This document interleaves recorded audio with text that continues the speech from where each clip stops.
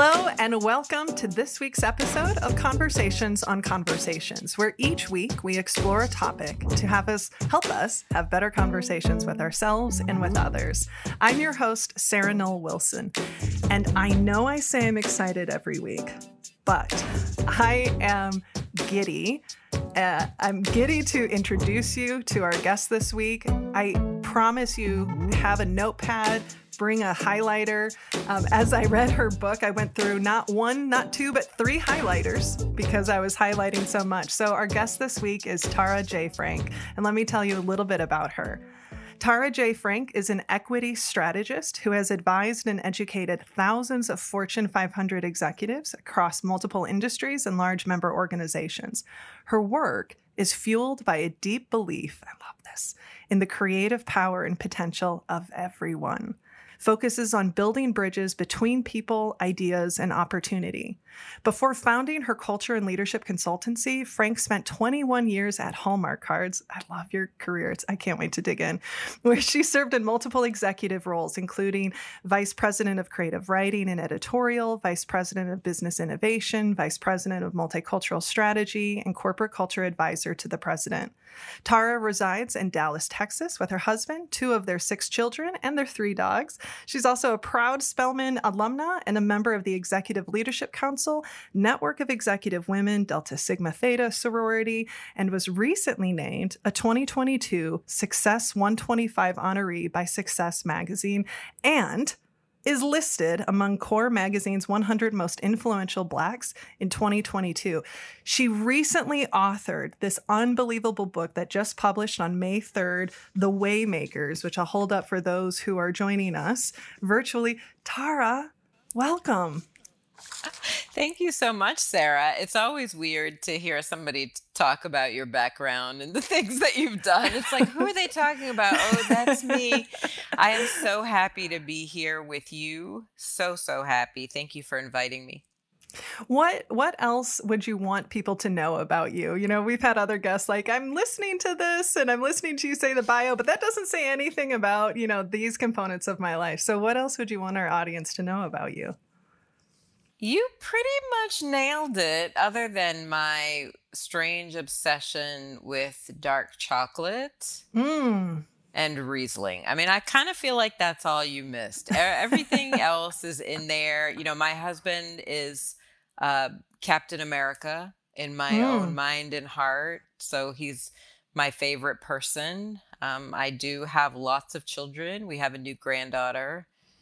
So yeah, no, that, you got it. You got it. Okay, I have a question. Always into dark chocolate? Was this a new thing? Because I know for me, when I was a child, it was too bitter. And then at some point, something shifted and it became the preference. Why do I love this question so much? Yes, you're absolutely right. We're digging deep here. This is... I know. We're going to the heart of the matter. I liked Hershey Kisses chocolate formula when I was a kid. So milk chocolate, it was a lot sweeter.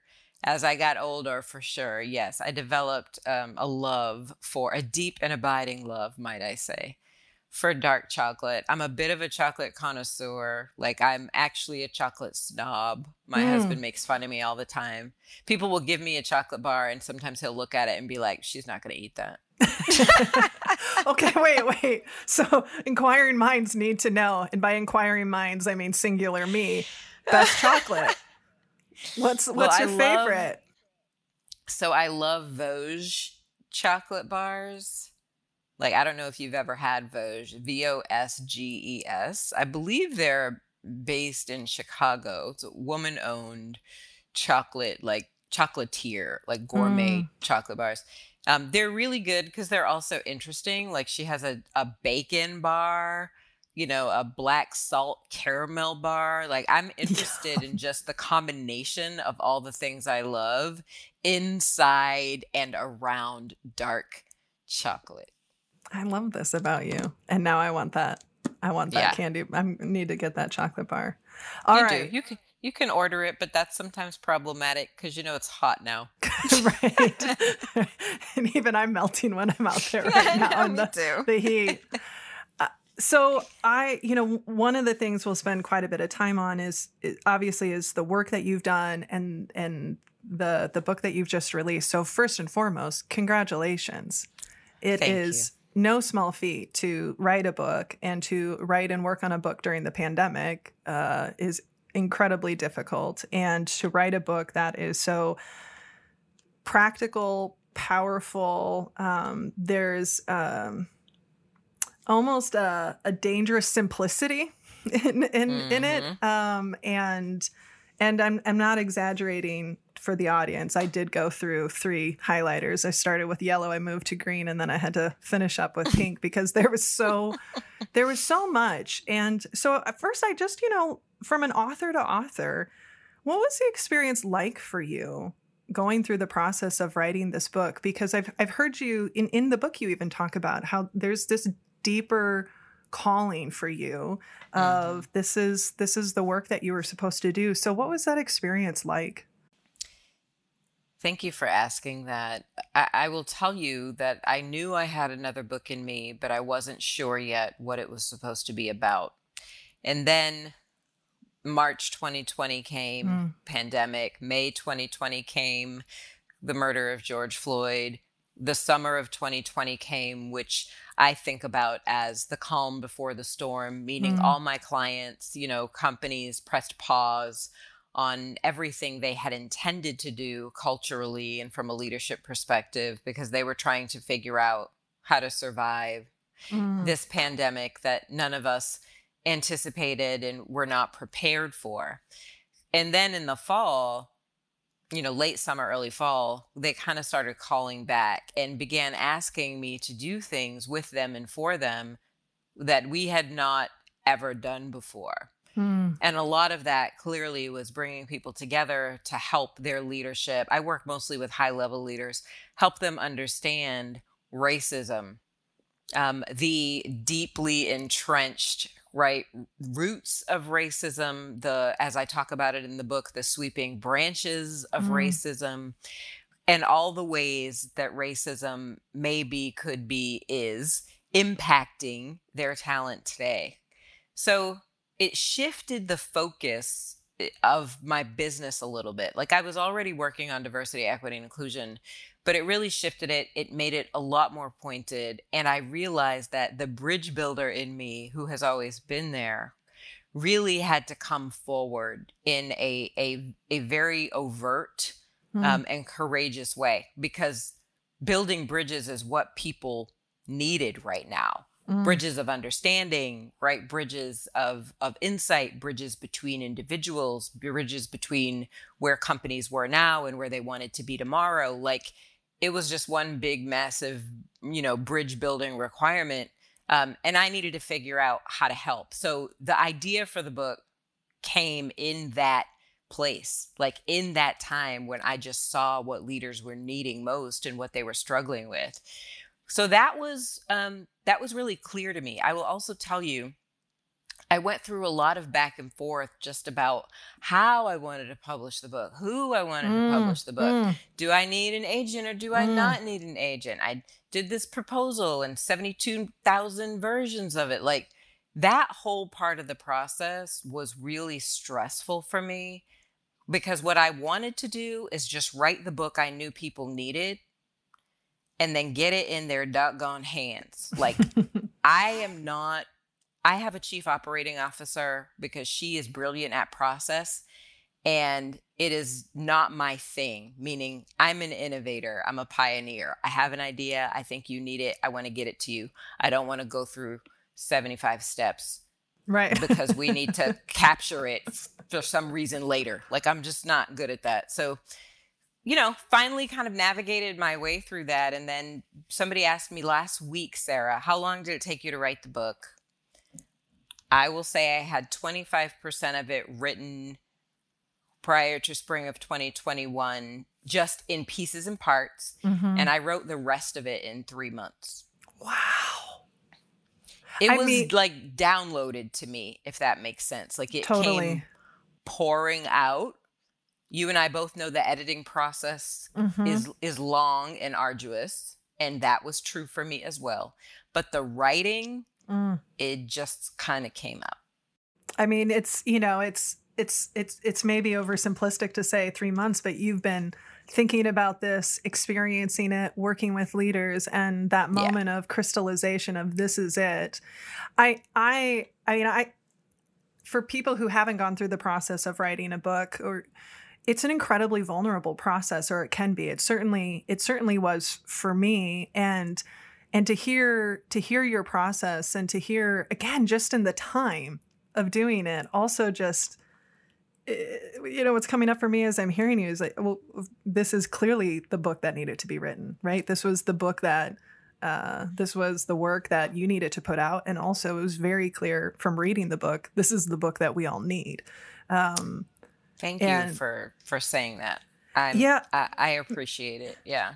And I had shared that with you when I started reading it. And this is something I'm not shy about talking with my ADHD. It's really hard for me to stay focused on a book for more than the half of it. It's sort of, I get out of it what I need to, and it's not a disparaging to the author or the content.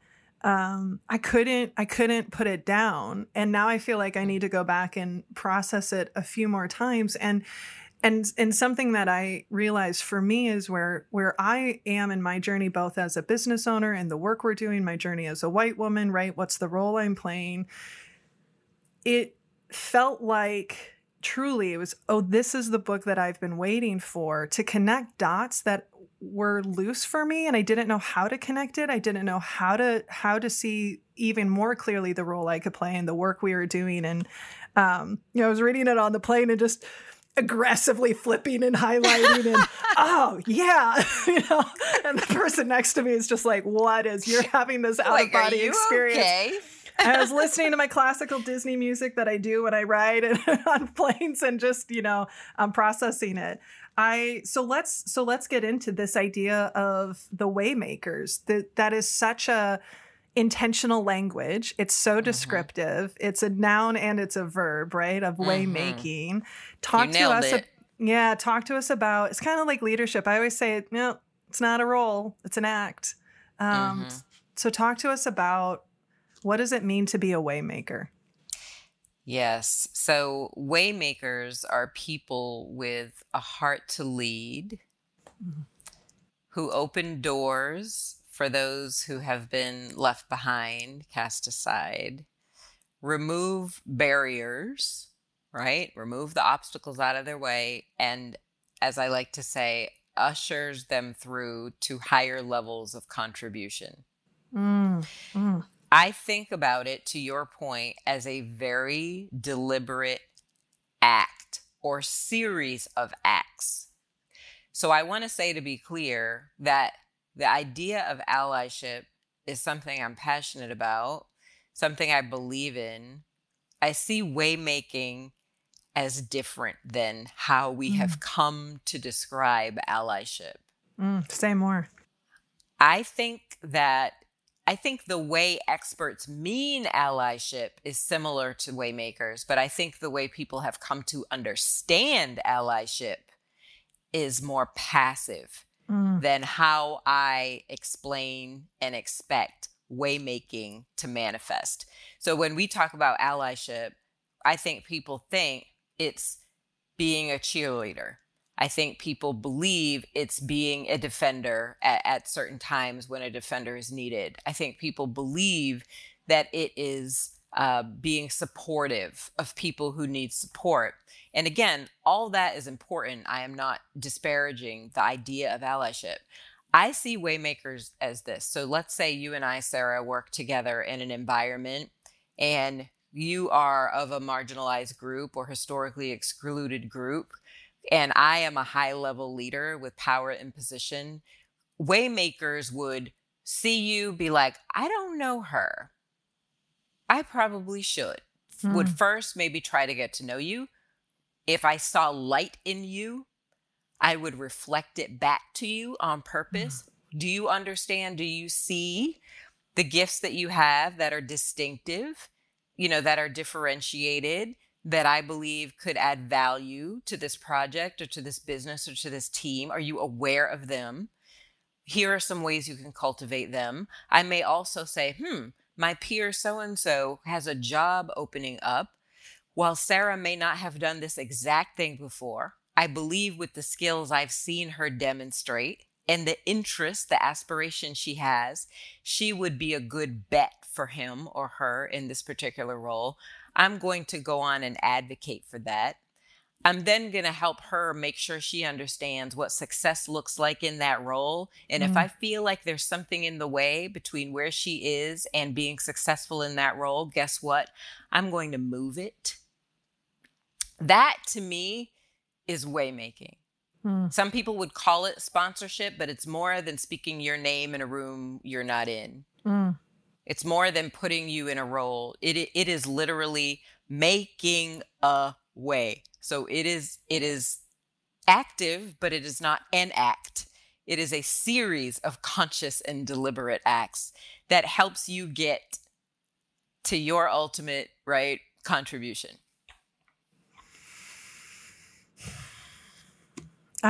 I'm just sitting with all of that. I mean, there's so much there.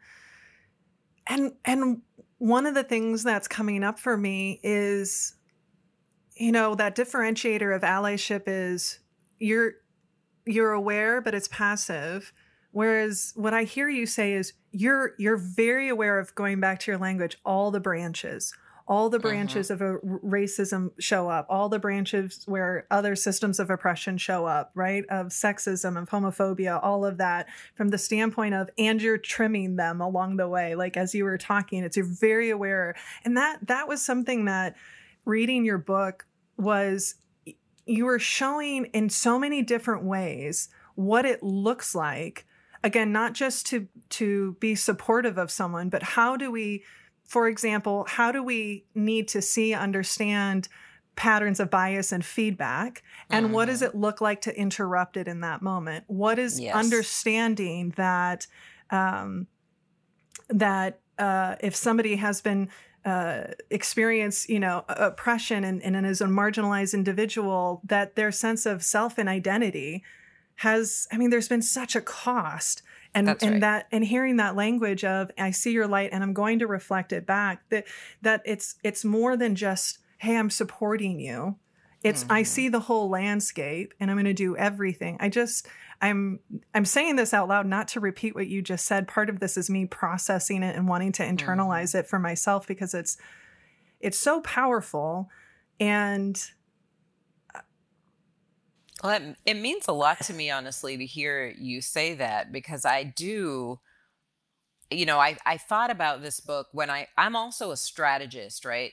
So when I went to write the Waymakers, I didn't just kind of say, I need to write this book and talk about these things. I also stepped back and I said, what do I want the book to be comprised of? Like, how do I make sure that this book is true? Right? That it is useful, that it is insightful and also inspiring, because I believe that people need to be not only equipped to make a way, but also inspired to make a way. I think both those things need to happen, which is why the subtitle is Clearing the Path to Workplace Equity with Competence and Confidence. That's like really, purposeful for me. So I asked myself all those questions. And that's why, quite honestly, we did the body of proprietary research, right, that I talk about in chapter 6, getting those hundreds of stories from employees across all dimensions of difference about times they felt seen, respected, valued, and protected, and times they felt invisible, disrespected, underappreciated and scrutinized. It's why that research was done. It's why we interviewed 30 DE&I experts, right? Whose experience, it sounds so silly when I say it, but whose experience spans literally 600 years and 100 companies. It's why I tapped into my own observational experience and experience, right? It's all of those pieces and parts for me had to come together in this book, because I didn't want it to be just another opinion piece. And opinions are beautiful. Like, don't get me wrong. I know people who have the most glorious opinions, that ever existed. And I'm inspired by those opinions. But for me, I was writing a tool. Yeah. And I wanted leaders with power and position to not only read it, but to use it to make a way for somebody else. More with Tara Jaye Frank in a moment.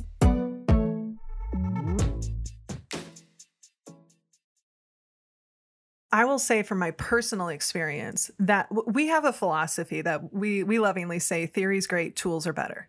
Yeah. Right? Theory is valuable, but knowing what does it actually look like in practice, and not always what really struck me, because I'm also a firm believer that micro actions can lead to macro impact, right? Yes. That sometimes I think that, I know I've experienced this for myself. I know that any time that we're doing any kind of work with leaders from a cultural perspective, sometimes things can feel so overwhelming. It can feel so complex.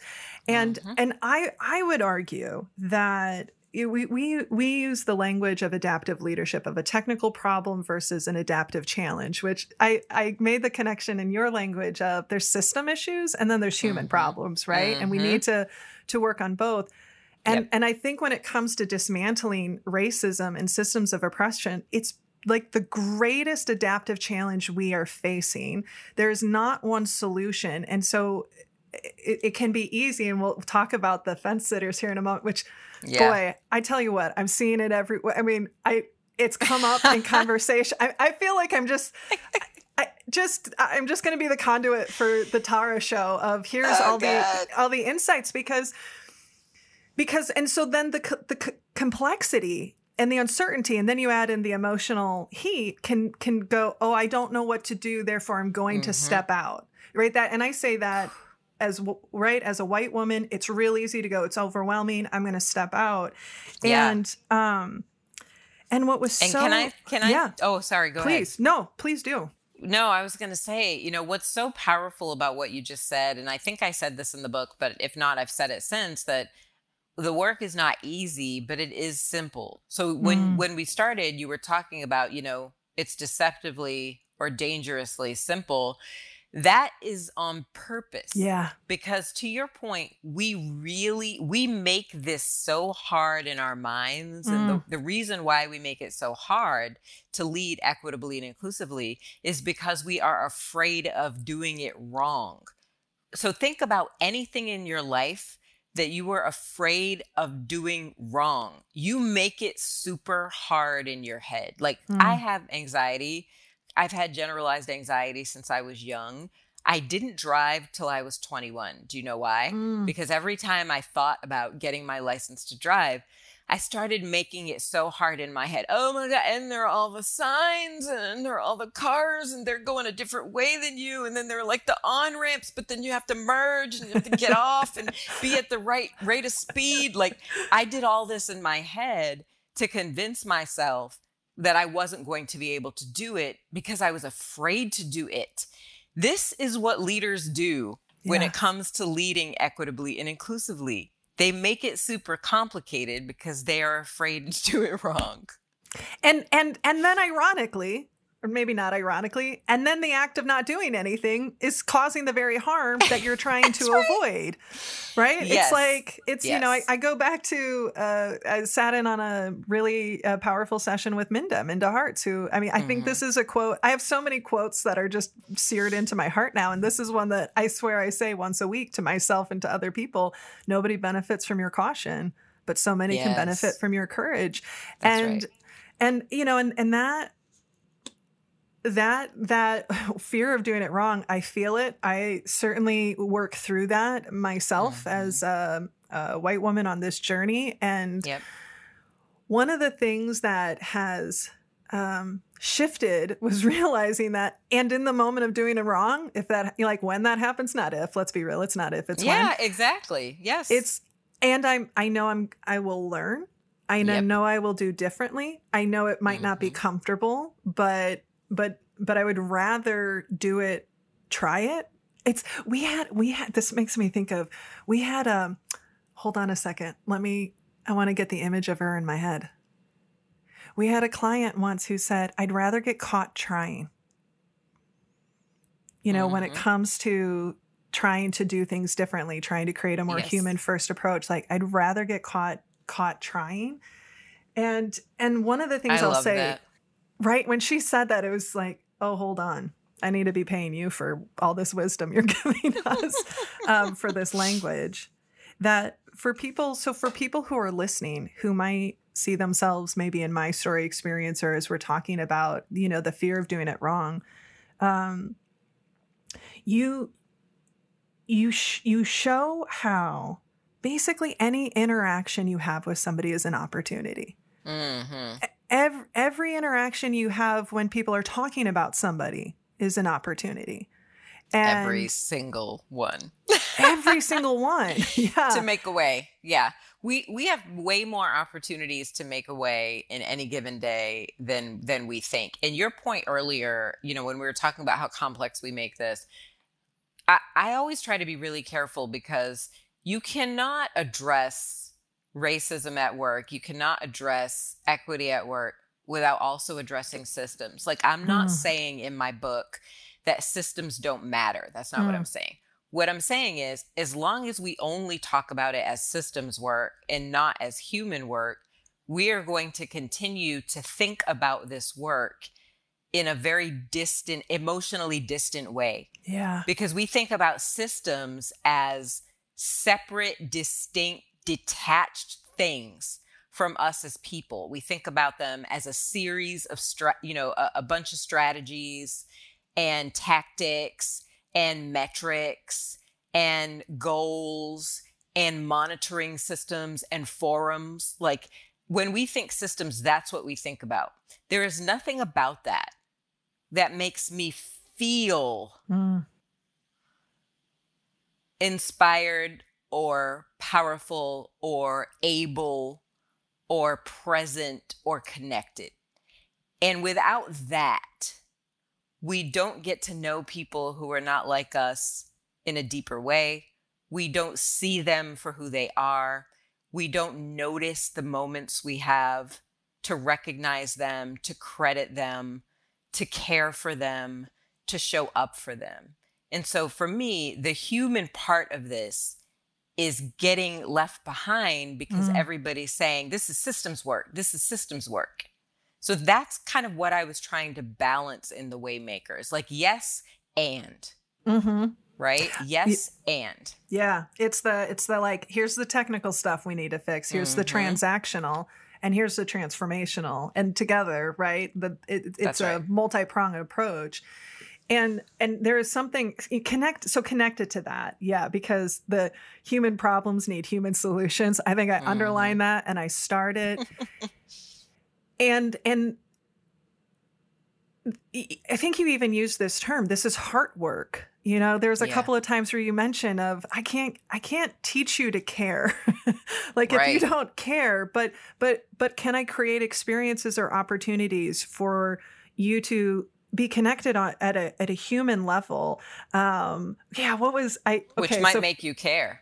Which might make you care. Exactly. Exactly. So for people who are listening, I try to distill my, all of my highlights, all of my 6 pages of that into. So there's a quote, and you said, sometimes we're in a work environment. We make compassion too complicated. We're so busy trying to be appropriate that we fail to be human.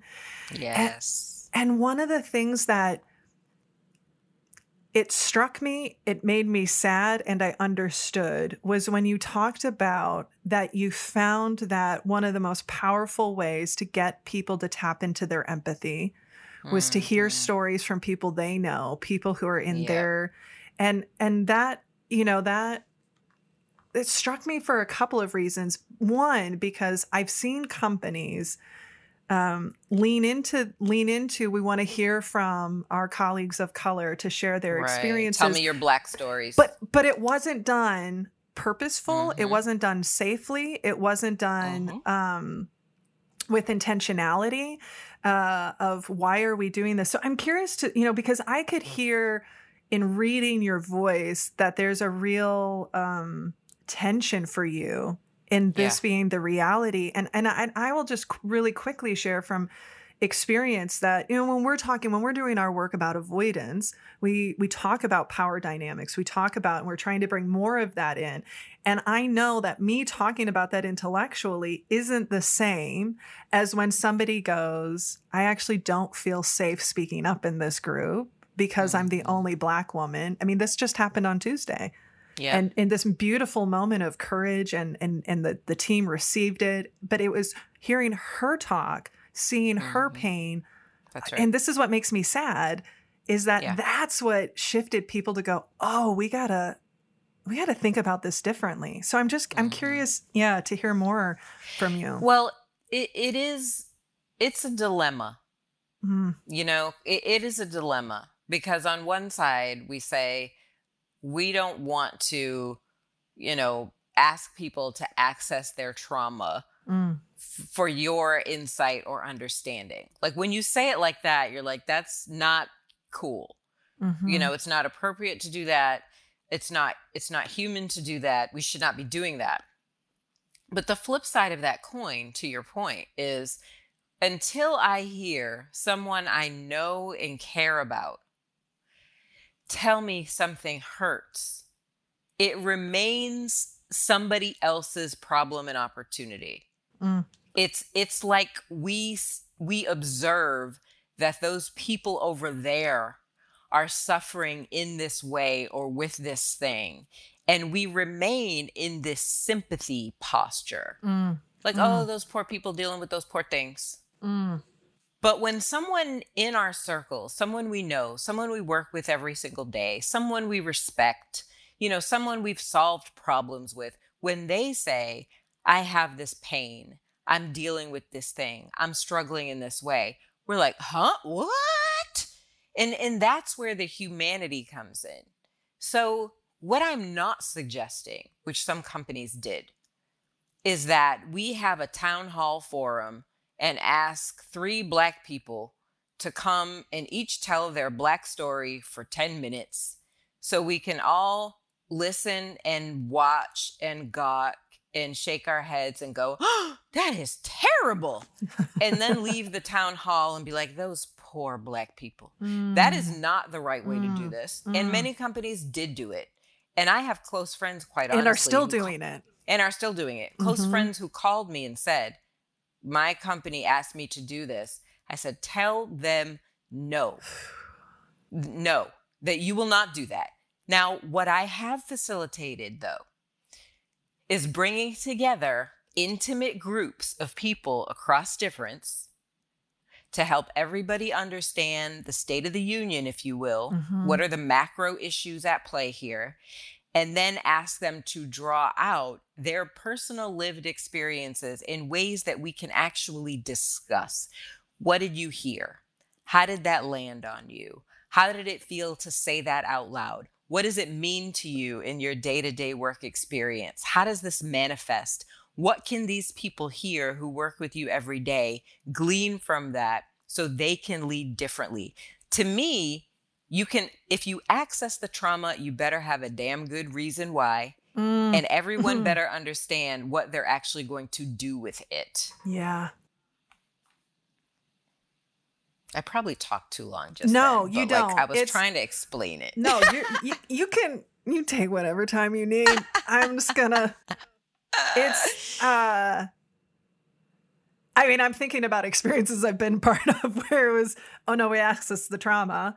Or, or you hear the stories of it. And also, and I also think what's different in what I hear from you is, and you tell the story about the woman who reached out to you the night before and said, how honest should I be? Yes. And so, part of what also makes it different is that you create a container of safety and a container of healing, because I think that's one of the things that has become so abundantly clear for me in this work is we work with a lot of leaders. We facilitate a lot of difficult discussions, right? Like that's, however, when we're talking about trauma, it really needs a nuanced, expert, trauma-informed approach of creating the space for the people who are receiving, and how to do that, and how to activate them, and what do we do with this so that it isn't just that we remain in a sympathy posture, that phrase, and to take really good care of the person who was courageous and took that risk in speaking up, and helping them, I don't want to say recover, but navigate what it was probably could be a traumatizing experience. For sure. And what I always do after someone reveals themselves in that way is I really intentionally use it as a coaching moment for everyone who heard it. So it's, you know what I mean? Like, it's one thing to say to the person who said it, wow, what an experience that is. Here's what I think about that, or how I feel about that, or how I'm responding to that. But I try to just be really intentional about the helpful way, the supportive way we should hear it and respond to it. So, something like that took a lot of courage for you to say that. I'm sure the people in this room probably didn't fully appreciate or understand that you're carrying that particular burden. This gives them the opportunity now, right, to see what you're experiencing in a new way, and to think through how they want to show up from here on out as a more supportive, enabling leader. So I'm very intentional. It's like, okay, you just accessed your trauma. You shared it with us so that we can be wiser, right, about what you're experiencing. And now I'm actually going to coach in 90 seconds everybody else in this room about how they can appropriately receive that and change tomorrow. Like, it's, it's all, because you're in the work. It's can all I really be an intentional. apprentice? I just want to, I mean, it's so, well, and because I don't even know where to go with. There's so much skillfulness, intentionality, and care and awareness that you clearly bring to the table, and it's incredible. I'm just gonna be speechless for a little bit, and just and hearing that because it okay, let's talk about fence sitters, because that idea of we remain in sympathy. And one of the things that I was thinking about just for my own journey, because I realized that I thought I knew, like I thought I knew enough. I thought I understood it, and I understood racism and the history, and I thought I understood it, and it wasn't until I had people close to me who were willing to share, that I started to see differently, that I started to hear differently, that it was like I thought I understood, and I thought, not proud, but this is the thinking, but I'm a good person. And that's right. And so I want to talk about a couple of things here, because one of the things I have, like, good people and good intentions, like I want to go into that space. If you're okay, I want to read a section, although there was one area where I'm like, I just want to read it. Okay. So the real, this, and I literally just shared this with a client right before we got on this call, because it was right there. And suddenly now I even saw that differently, right? Of here's language. So the real culture change is not about good people or bad people. It's about choices, ownership, and discipline.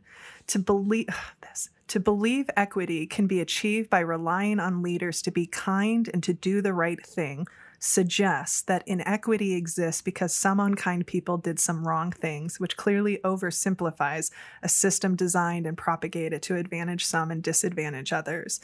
And also that, I can connect to that, the limiting belief of, but I'm a good person.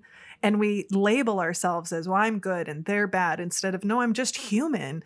And there are times when we show up good. There are times when we cause harm. There are times when we're showing up from a place of bias, unchecked bias, right? So I don't even know what my question is in that, but I want to unpack this idea, and then explore that idea of the fence sitters, because anyway, yeah, we'll just start there. That's you like that messy introduction of here's 13 doors I want you to consider opening. I honestly love it. Trying to figure out how to walk through 13 doors at once is my specialty. Here's the way I think about this, and it's kind of connected to the idea in the book where I talk about what I learned in the research, which is that many Black and brown people enter the workforce with a psychological safety deficit. Yeah. So that idea in there is, sometimes I say to leaders, people do not feel psychologically safe, and they respond to me and they say, but I didn't do anything wrong. I didn't do anything to harm them. And I say, I understand that, but they came in with a little bit of a deficit. And so it's not enough for you to not do anything wrong. You actually have to do something to cultivate the safety. Yes, you did not destroy it, but it is not present. And so you need to create it. So this idea of, I'm a good person, I didn't do anything wrong, I want to do the right thing, as I talk about in the book, assumes too much. It assumes that just because you're a good person, you know what the right thing is. And when it comes to affecting experiences that you've never had and that you probably haven't given much thought to until 2020, I think that assumes too much, that you know what the right thing is.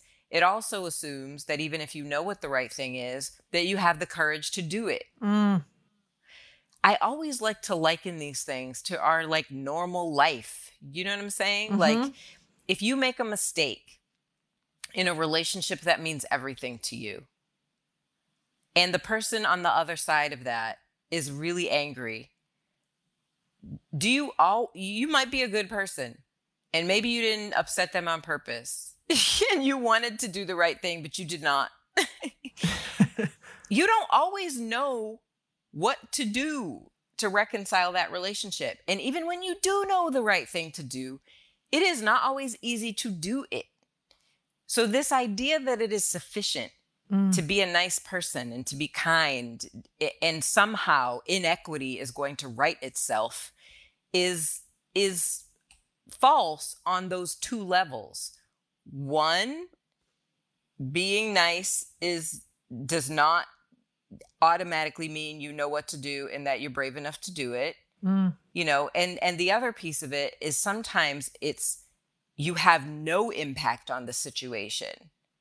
I didn't do anything wrong. You have no impact on it. But if the situation starts in a bad place, you have no impact on it. Right? You're thinking I didn't do anything. And I'm saying you didn't do anything. Right. You didn't do anything. You didn't make this any better. Right. And you could be. Right. You could be, but you didn't. And you're not. Yeah. I think I got through 9 doors, not 13. You got through 9. Let's hit the rest of them, and then I'll add a few more. Our guest this week has been Tara Jaye Frank, and you can join us next week for the conclusion of our conversation. And we want to hear from you. You can reach out to us at podcast@sarahnollwilson.com or find me on social media, where my DMs are always open. If you'd like to find out more about our work and how we can help you and your teams have conversations that matter, check us out at sarahnollwilson.com. You can also pick up a copy of my latest book, Don't Feed the Elephants, wherever books are sold. And if you'd like to support the show, please consider becoming a patron. You can visit patreon.com/conversationsonconversations, where not only your financial support will sustain this podcast and our amazing team that makes it happen, but you'll also get access to some pretty great stuff. And if you haven't already, please rate and write a review and subscribe to the show. And you can do so on iTunes, Spotify, and other podcast platforms. This helps us get the word out and continue bringing on amazing guests each week. Thanks to our incredible team who makes this podcast possible, to our producer, Nick Wilson, sound editor, Drew Knoll, transcriptionist, Olivia Reinert, and marketing consultant, Caitlin Summit Nelson.